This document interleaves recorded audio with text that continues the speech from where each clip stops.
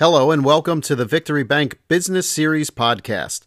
This podcast will be a series of seminars recorded at the Victory Bank in Limerick, PA.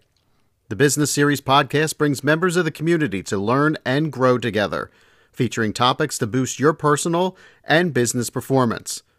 Our speakers are subject matter experts, bringing you knowledgeable advice in a clear, concise manner. The first part of this podcast will be the presentation from our guest speaker. Then, followed by a Q&A from our community audience. Thank you again for listening, and now on to our episode. All right, thank you, Bill, and thanks for having me here in this awesome space. I love this conference room.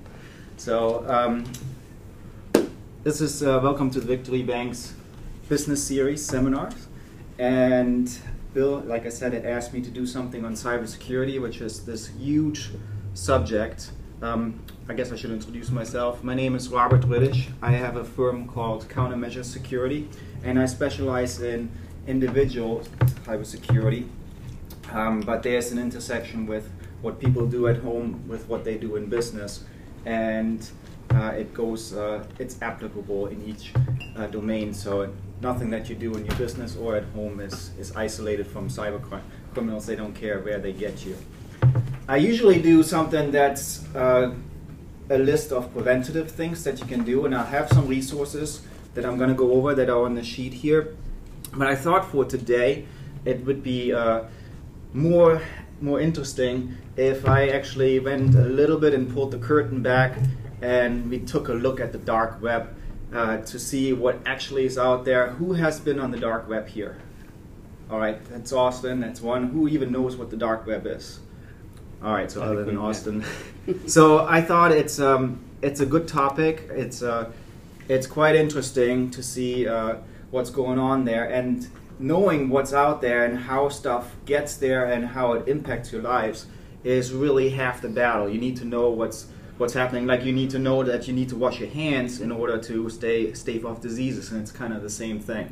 So if you know what diseases are out there, how they get onto your hands, it's the first thing that you should really be aware of. So that's my subject, and I hope you love it.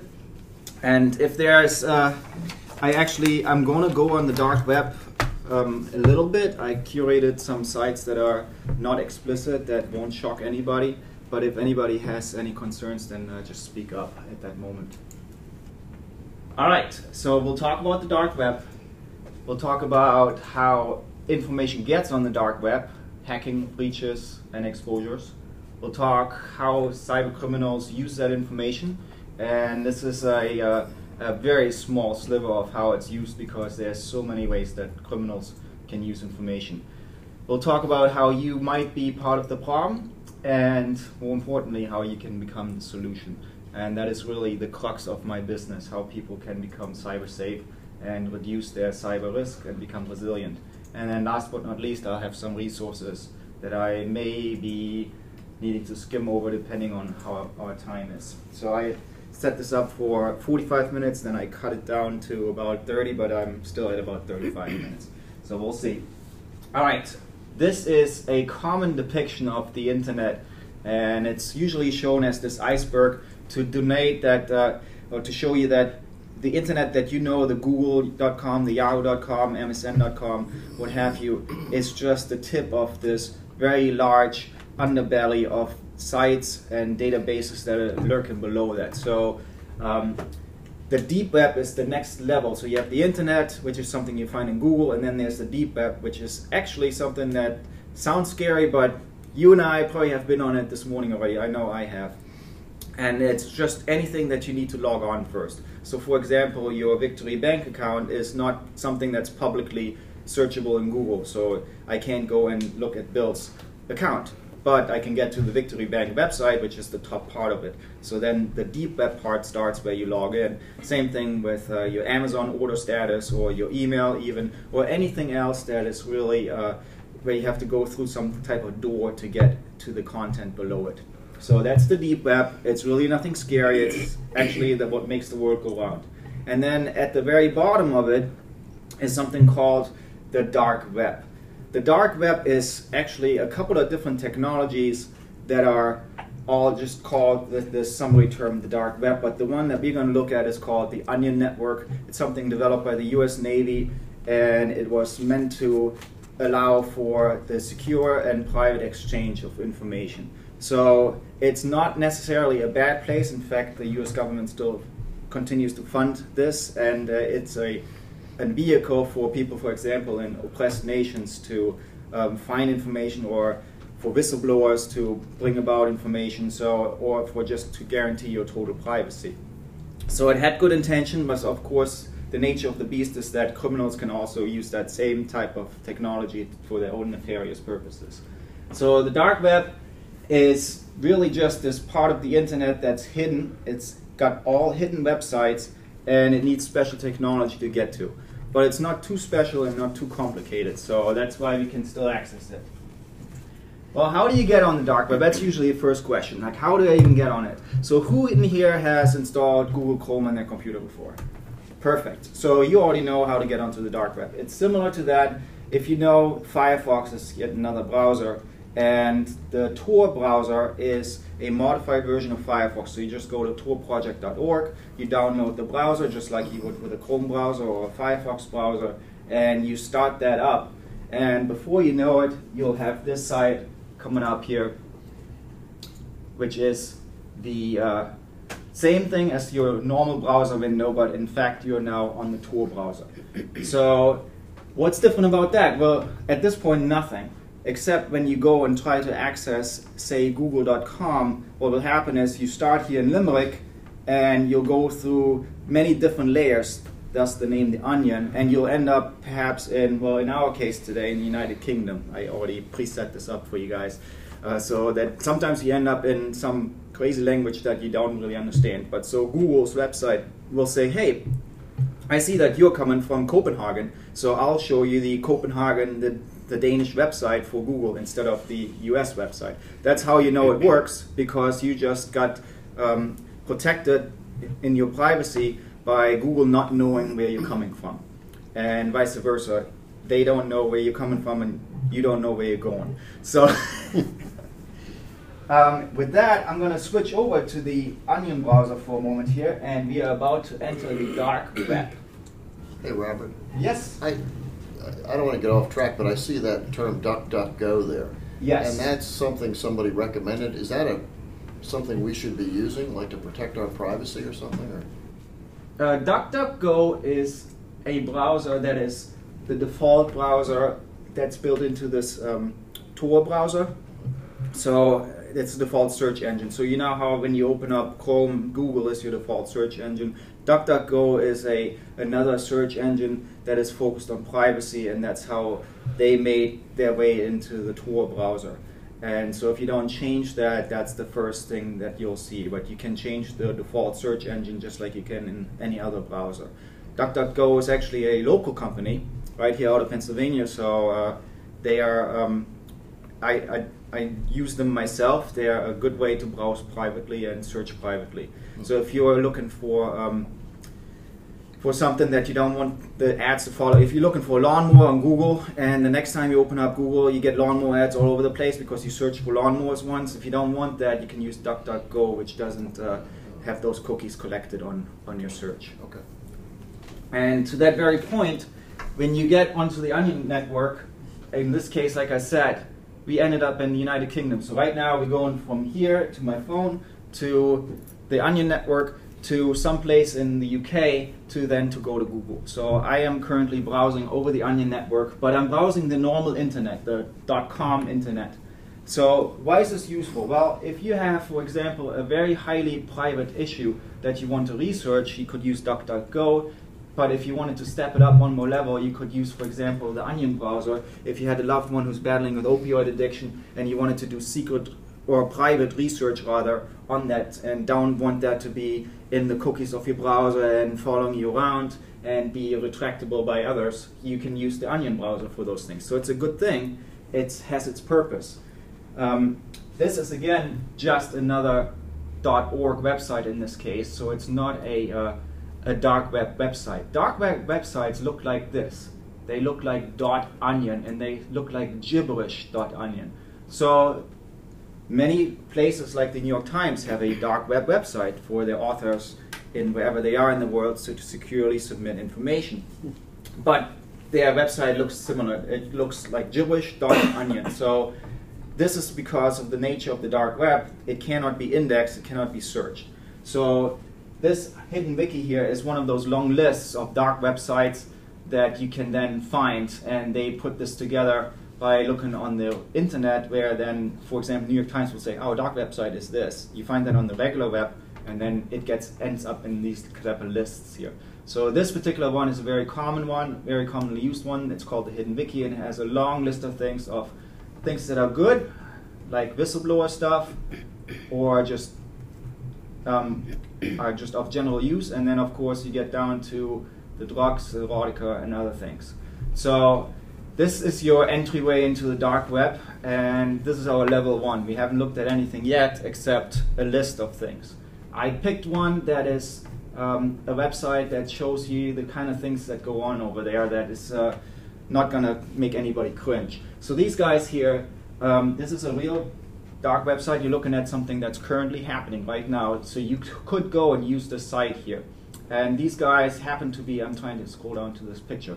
These guys steal bills that are about to go to the shredder, and they say they siphon them off, and then you can buy them with Bitcoin, and of course you're supposed to then make a profit in paying $100 for $1,000 worth of bills in euros or dollars. So this is the kind of thing that goes on in the dark web. You're right now looking at a crime that's happening. And I should probably mention I'm a member of the Philadelphia Area Electronics Crimes Task Force, and you might be wondering why this is nothing that I'm going to jump on and deal with right now. That's because this may not be even in the United States. In fact, it's not. I just saw explicit language there.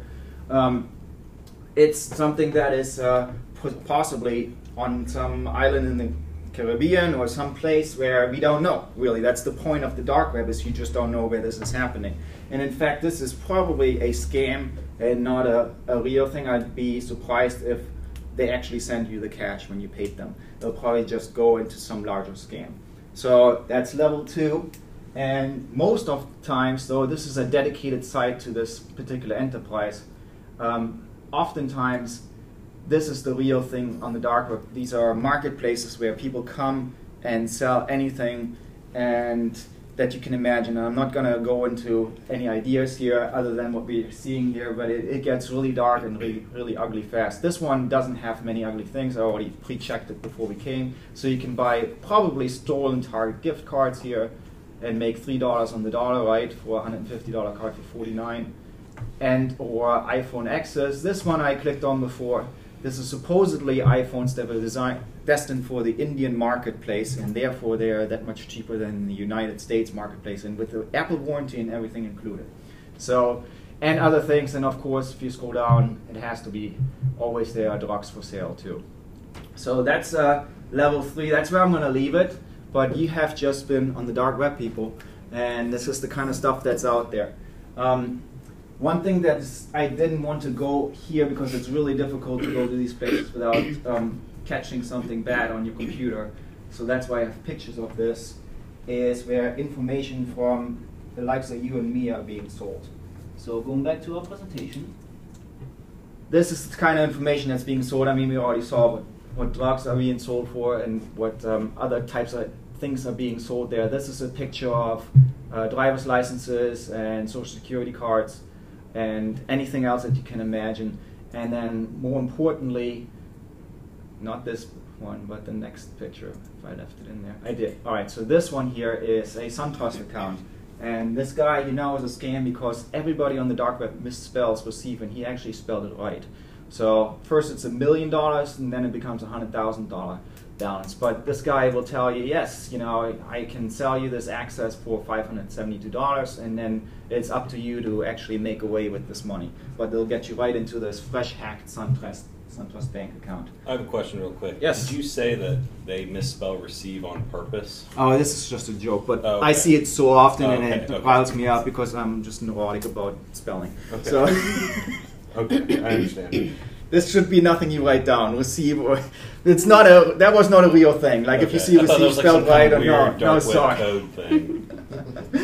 Good point, though. Thank you. So, how does this information, like the SunTrust account, end up on the dark web? Well, there's many different ways, but I'm going to go into the most common ones: hacking, breaching, and exposing of information.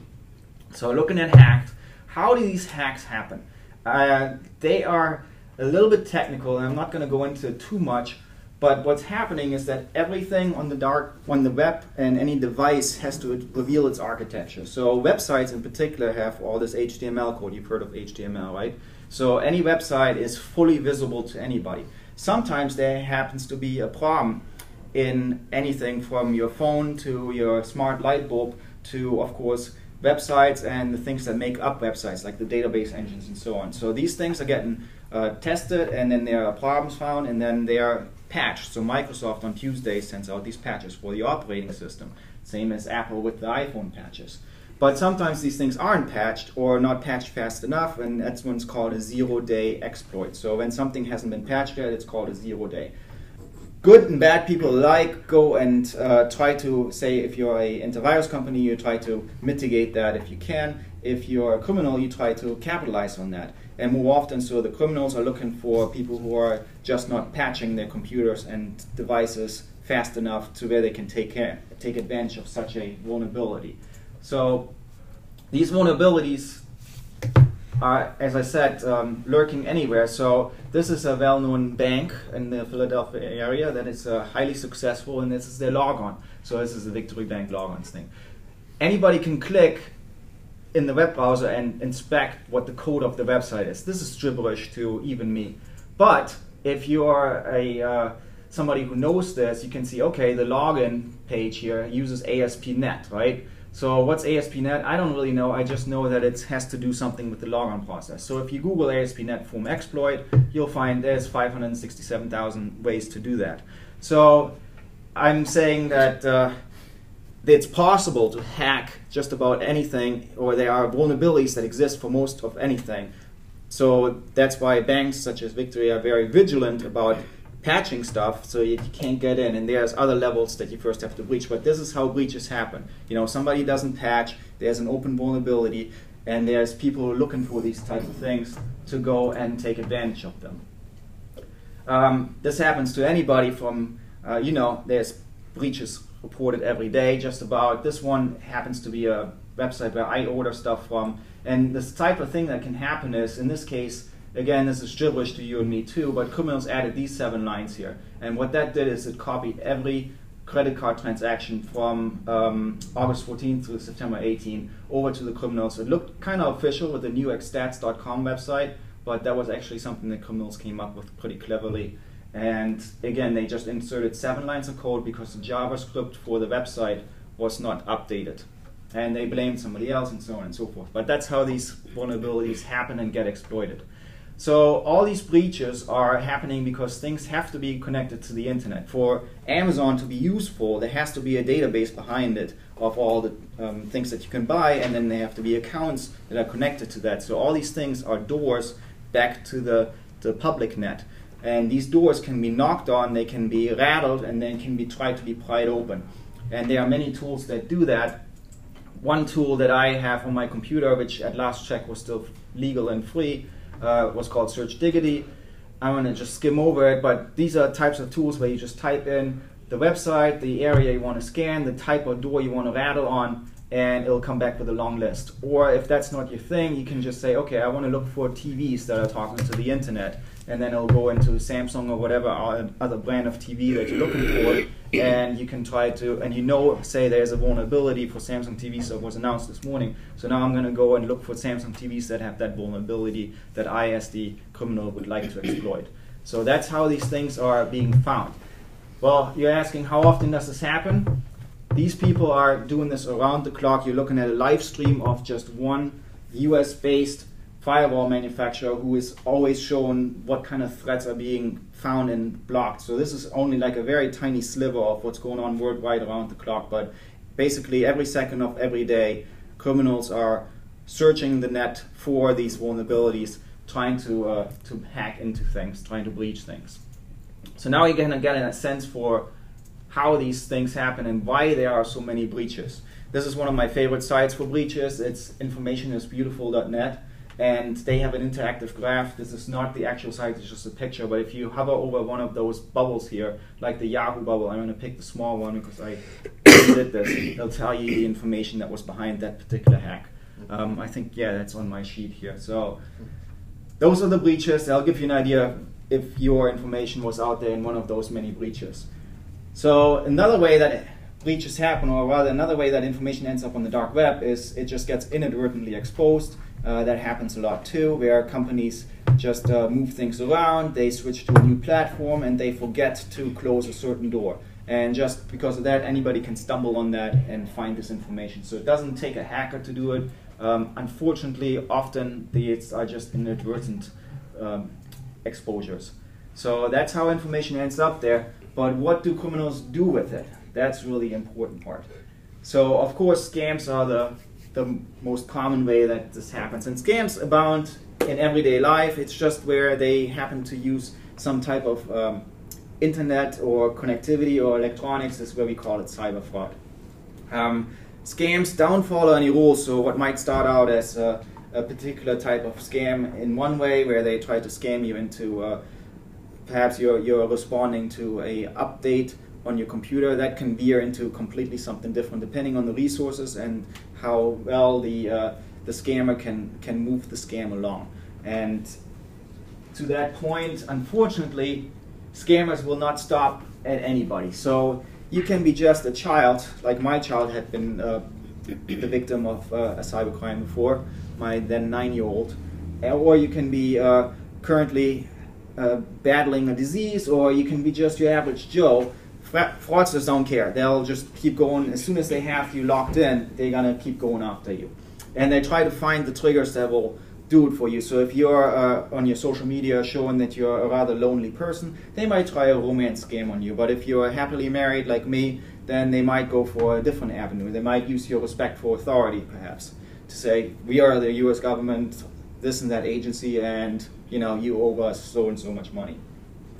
To give you just one example, this is when you look up obituary on Wikipedia, as this is what comes up. In an obituary, there's a lot of information to run a scam, so even something like that, a life stage event, could be a reason for scammers to go after you. They'll say Jane Smith is surviving wife of John Smith, who was a faithful letter carrier for the United States Postal Service, and he has 2 sons left behind. So now a scammer could call Jane, who's currently distraught, and say, I'm with the United States Postal Service, so sorry for your loss. Your husband had a $50,000 life insurance policy, but he never made you the beneficiary of it. We just need to go over certain information. Then they rattle off the birth dates and names of the family and her name even, and then they say, so what we need to process is this piece of information from you. We need your social security number, and we need a $100 processing fee, so we need your bank information.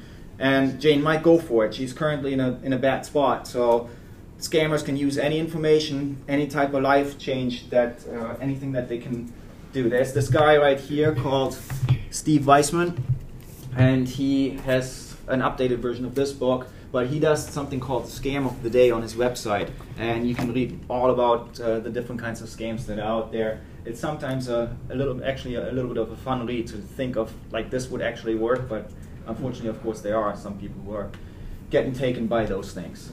The next way is hijacking. That's how criminals also make money, by hijacking your devices. They are taking advantage of loopholes on your computers that you don't even know of. So your computer might be serving up illicit images without you knowing once they're on there. So it doesn't have to be money out of your pocket that you can see. It could be something that's hurting you in the back, or it could be where there's something crazy where you can actually use a refrigerator to mine for Bitcoin. So your refrigerator might be secretly mining for Bitcoin for some criminal.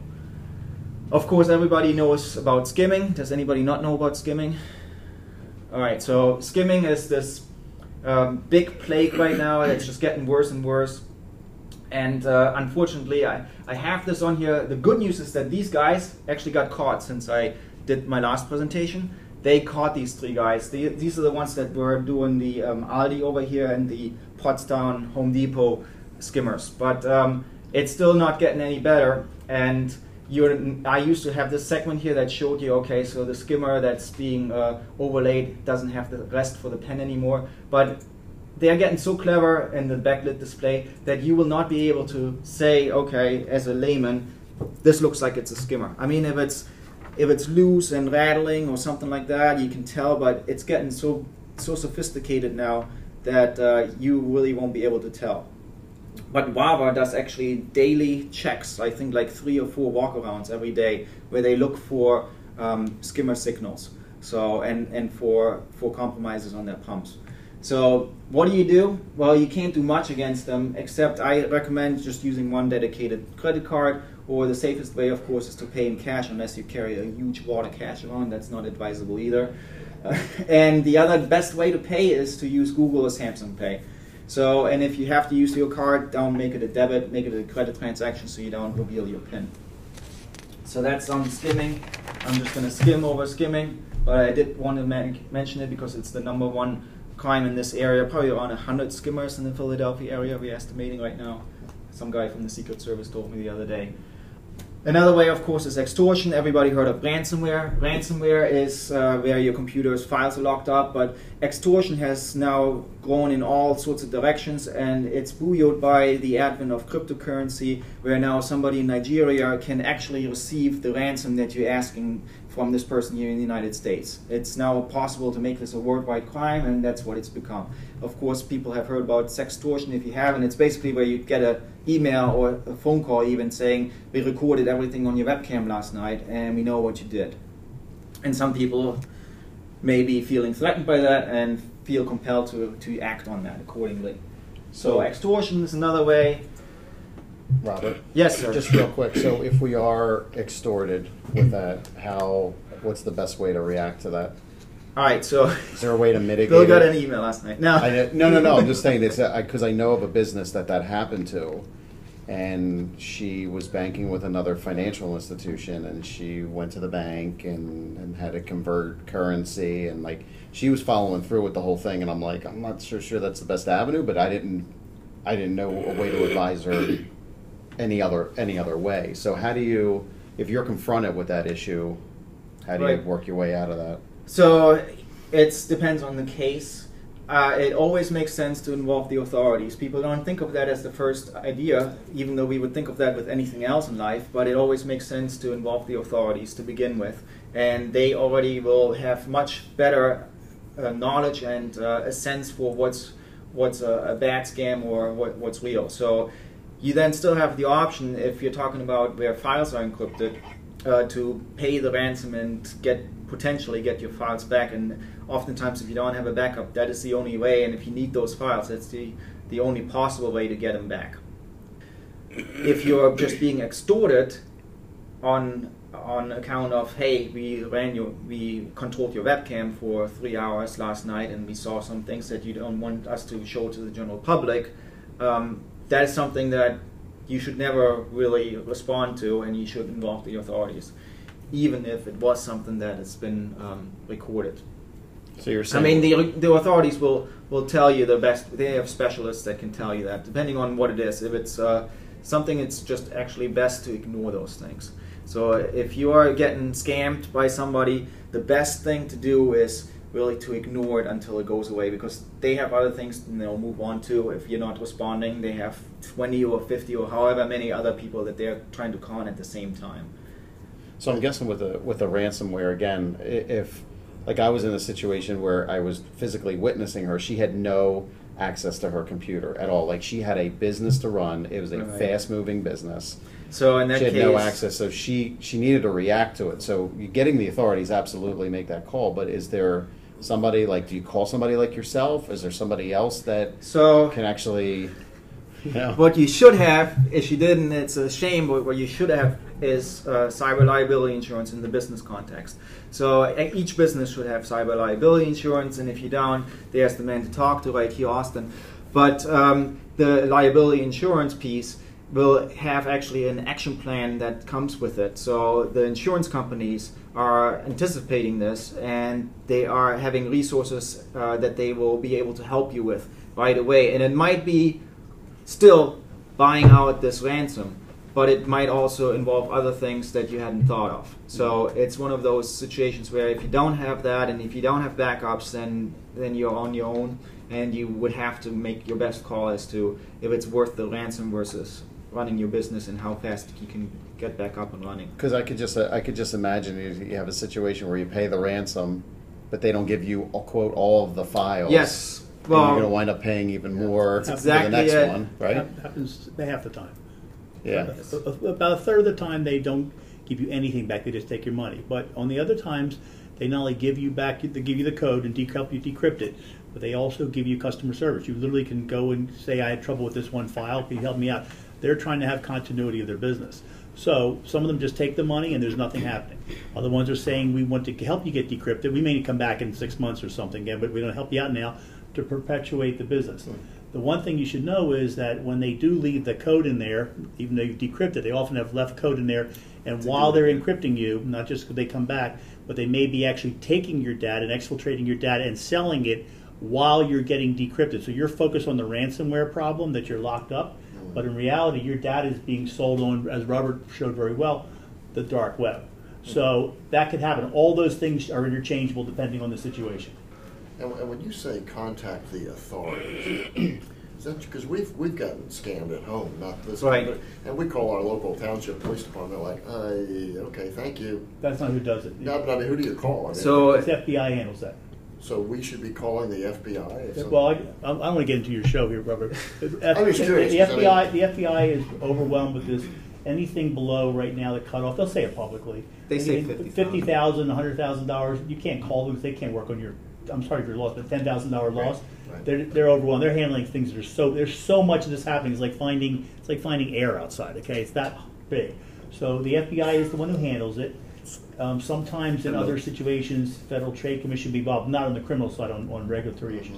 FBI handles it, but unless you have a bigger case, they'll just say, we're so sorry, and we hope you'll do well. Makes sense, yeah. All right, well, I'll just add to that real quick.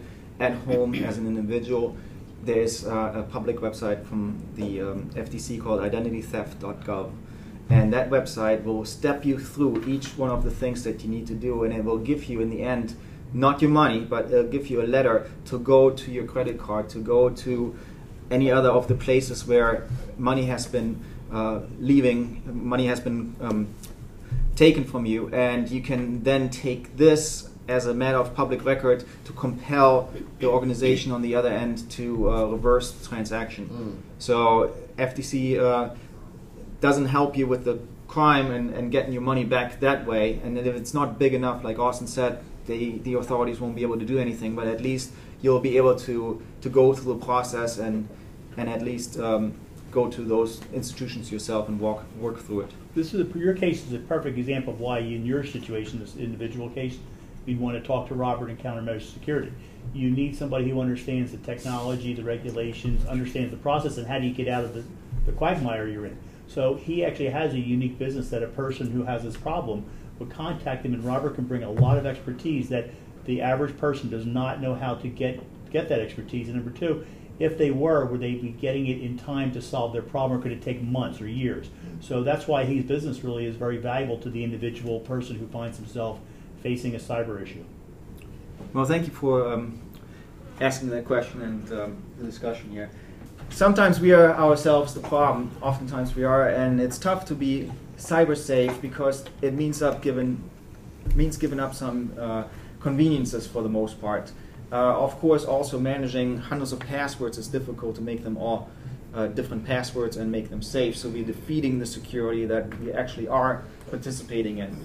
There are many tools that can help with that can help nudge your behavior, and that can help just automate certain things, and that's where I focus on. Other times, you're just not aware, and ignorance is usually bliss, but I'm glad that you're all here today and you saw what's happening out there so that you know that you have cyber risk factors. Just by being a member of society, you have an electronic medical record, you have a tax record, you probably have a credit card that you use to pay for things. And even though you may never go onto the internet yourself, you still have cyber risk factors that are, and somebody might post an obituary where you're mentioned in, or anything else for that matter. So you still have cyber risk factors that you just don't even control, that are out there, but that you should be aware of.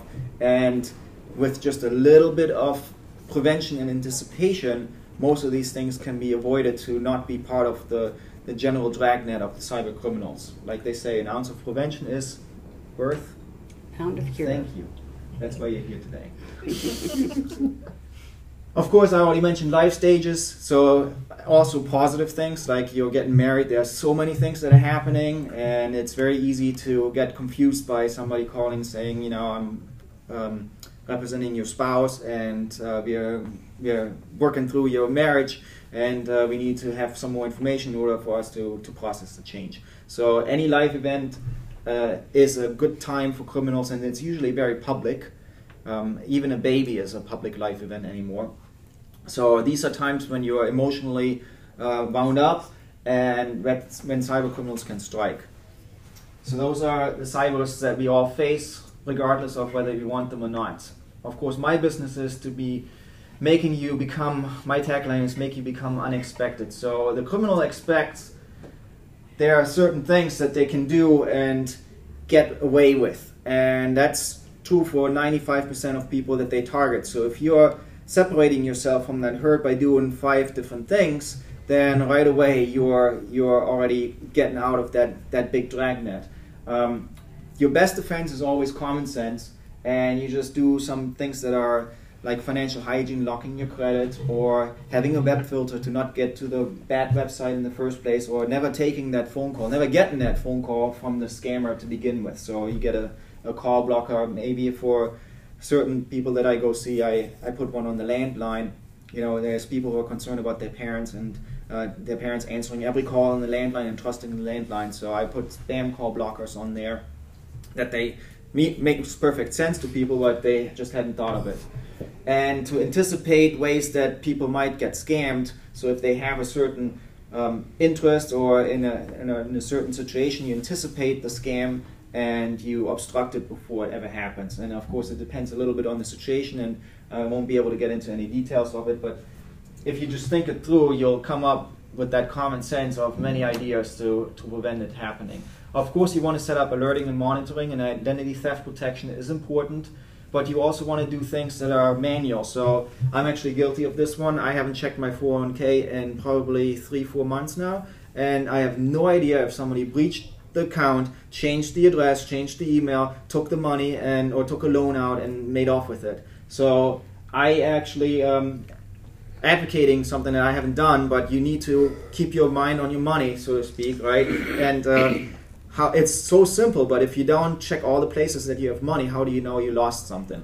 I mean, we all check our checking and savings accounts, but we ordinarily don't check life insurance benefits or anything else like that. So you have to have it on type of schedule when you do it. Yes, sir. Just a quick question. Is there any identity theft protection that you recommend specifically? One's better than the other, feature-wise, cost-wise? So no, because there's really only 2 companies that do the actual work, and everybody else just resells it. So LifeLock, which is one of the most common ones that you know, that probably everybody knows, they don't do the work themselves. So they sell all these protections, but the part where they monitor things goes to another company. So there's only 2 companies. So there's one guy that is very, very knowledgeable, and actually somebody that I'm pretty close with. He's out of New Jersey, and he has a company called Secure Cyber ID, and I use him for that and his service. And he actually goes straight back to one of those companies that does the monitoring and that does the actual work. So if you want to get close to the source, Secure Cyber ID, I think it's on here. It's the yellow one down here. Is one way that you can do that. But identity protection companies, there are a dime a dozen, and you can probably use any one of them.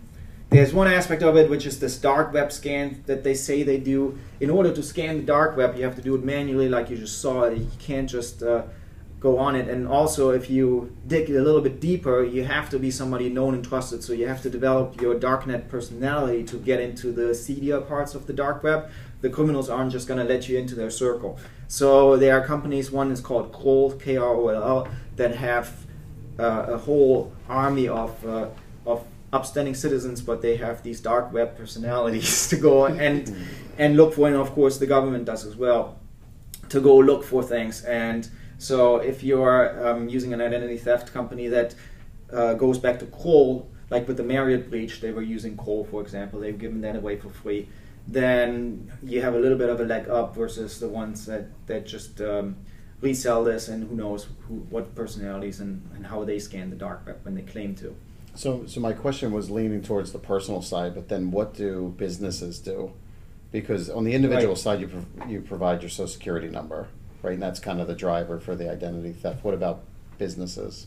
So businesses are made up of individuals. So it's the same scenario in the sense that you would get some company like CyberScout is one that offers a human resources add-on to offer identity theft protection to the employees of a business.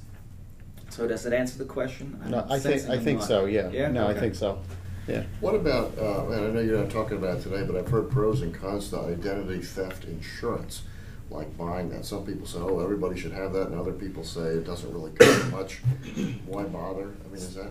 So I think everyone almost at this point that's in the identity theft space offers, typically it's the $1 million package. So with the entry level you get maybe sometimes only 100,000, but you get identity theft protection. What they mean is when you are in a situation that you're breached, they offer up to $100,000 worth of services for remediation, lawyers, and so on. So that's included, but it doesn't include necessarily, first of all, somebody like me to come in and find out what went wrong to begin with. How did you get breached to begin with? And let's fix that hole so it doesn't happen tomorrow again. So, and there's also usually, like with any other insurance policy, loopholes in there. So I recommend that you go back to your homeowner's policy, because usually you can get some add-on to that. If you are a high net worth individual, which is a space I deal in, there are customized policies for just that type of purpose. Because if you are given money on your own volition, if you got tricked into giving money away on your own volition, oftentimes that's not covered because you just gave money away and you were expecting actually a service for that money depending on what the situation was. So you would have to have a policy that covers those types of scenarios. There's, of course, in that space there's a bunch of different ones. Chubb and Pure are the ones that I typically deal with, and I have a brochure from Pure if you're interested in that you could take home. But yes, it's important to have the insurance coverage, just like on the business side, to have it on your personal side. And then, of course, plan for the expected, which is that you will get breached. It's not a if, but a when. And if you don't have a way to protect it and you can't protect everything, then you should have some type of insurance in place to go to that point.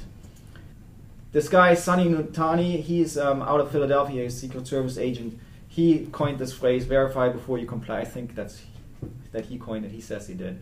And do you know if he did or didn't? I don't know if he did or didn't. Okay, so he claims so. Anyway, what he means by that is that if you were just to listen to what's being told to you, and in your head go over what is this? Is there urgency? Why is this happening to me?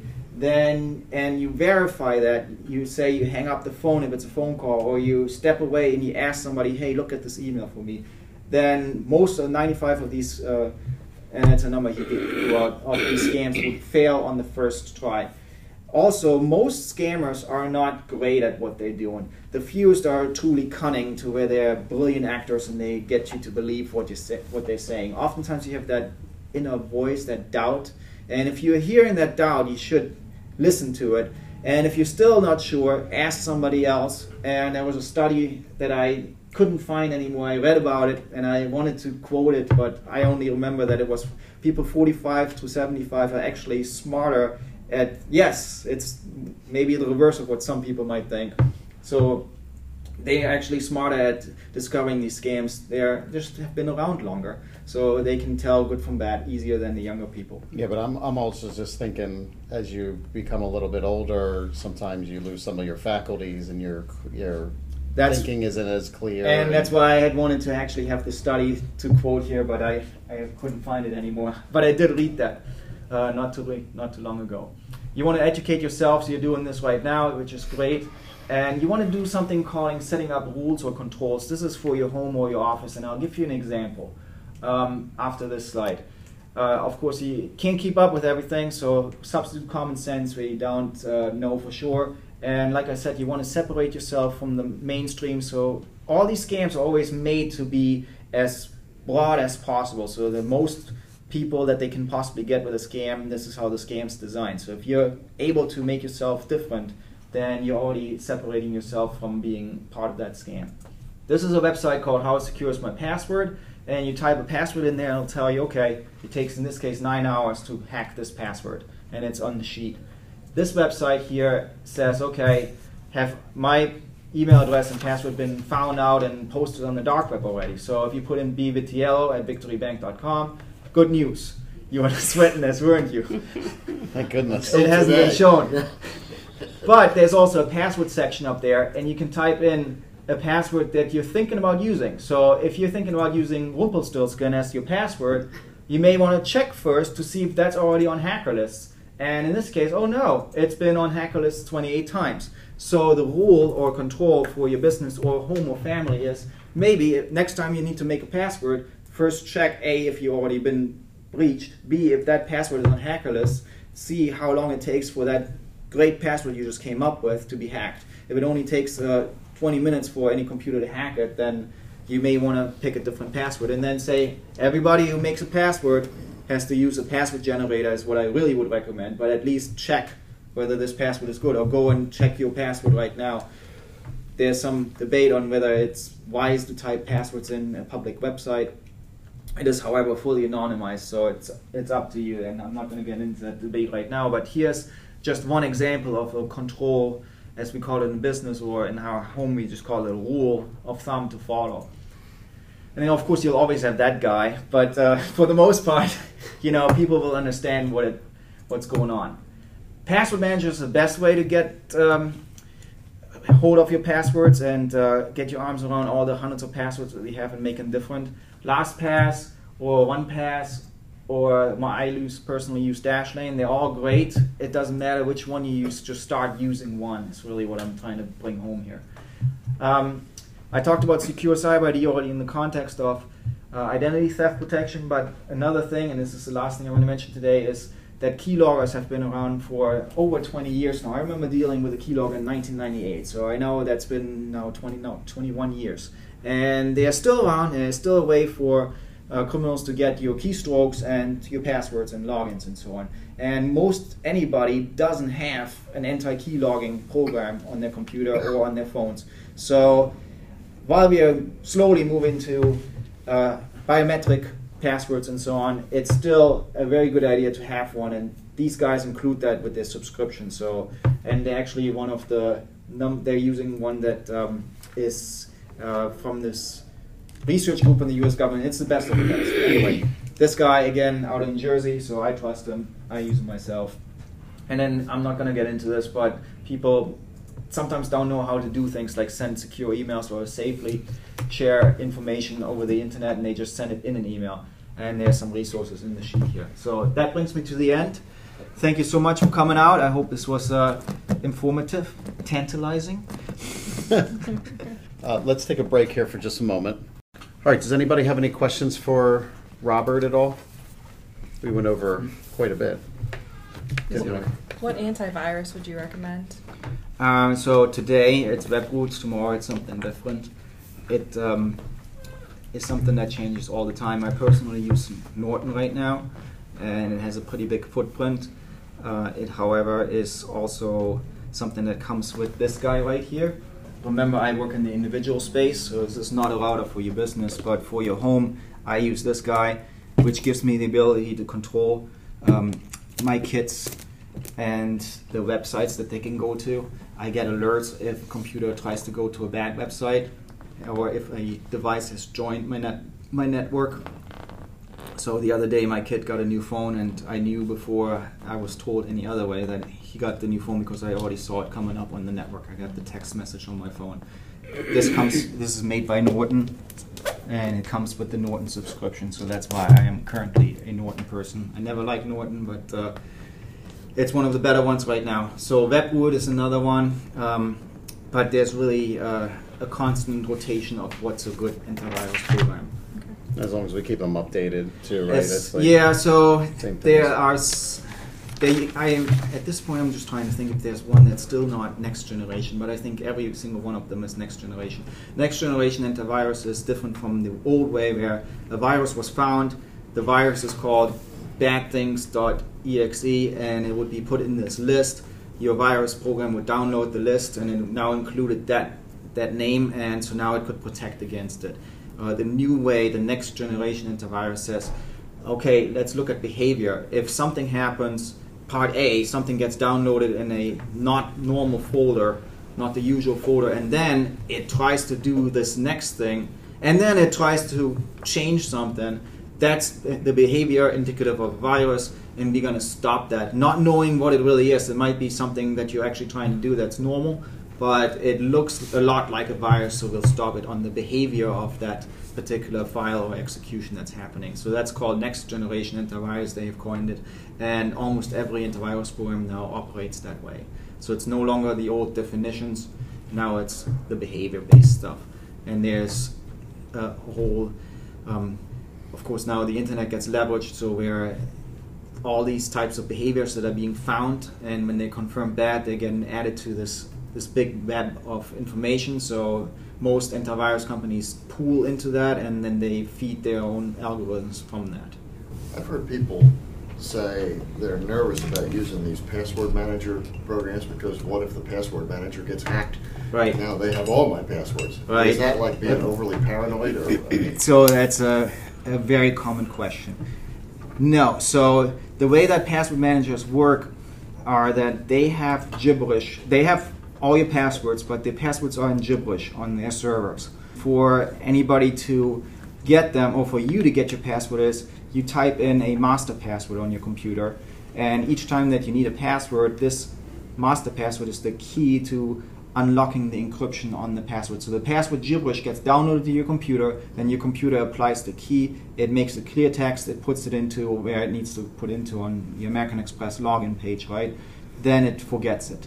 So there is a point of vulnerability that exists the moment that the password is unlocked, but that same point of vulnerability would exist if you were to manually type it in. If there's a keylogger, then of course that would be worse when you type it in versus using it to fill in. So the filling in part is better. Yeah, okay, that's interesting. Now I use something called the EveryKey.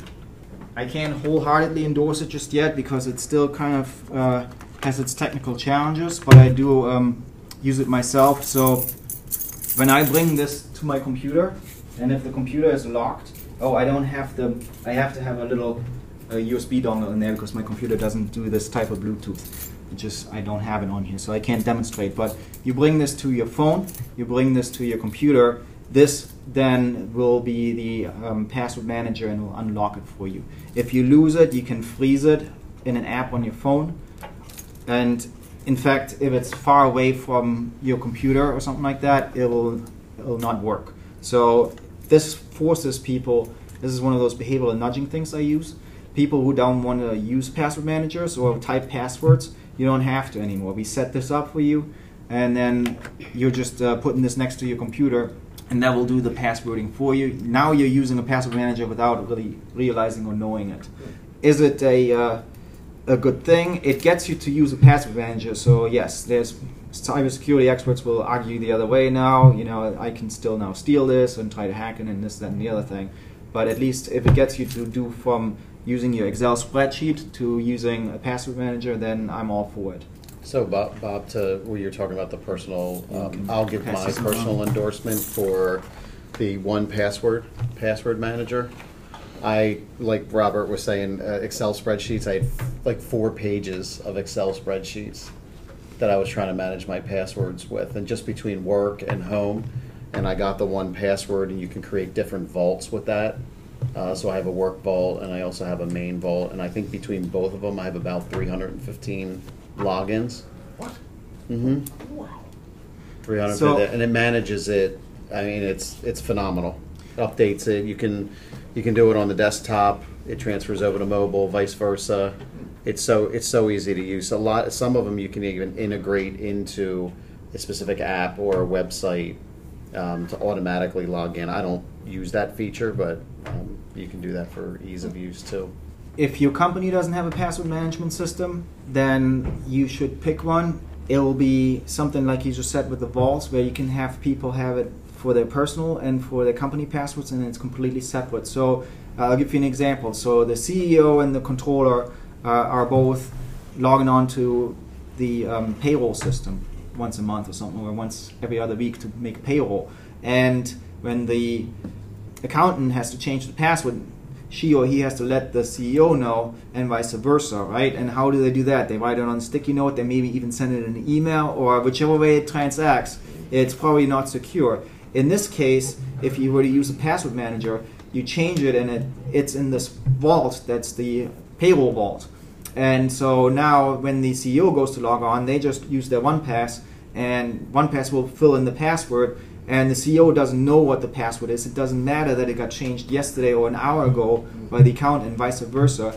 It's in this common vault that they both have access to. In fact, the whole point of the password manager is that you don't know your passwords anymore. They are complex and you don't need to know them. It's really, the bigger point, because they are just means to an end to get you into where you need to go, and it's secure.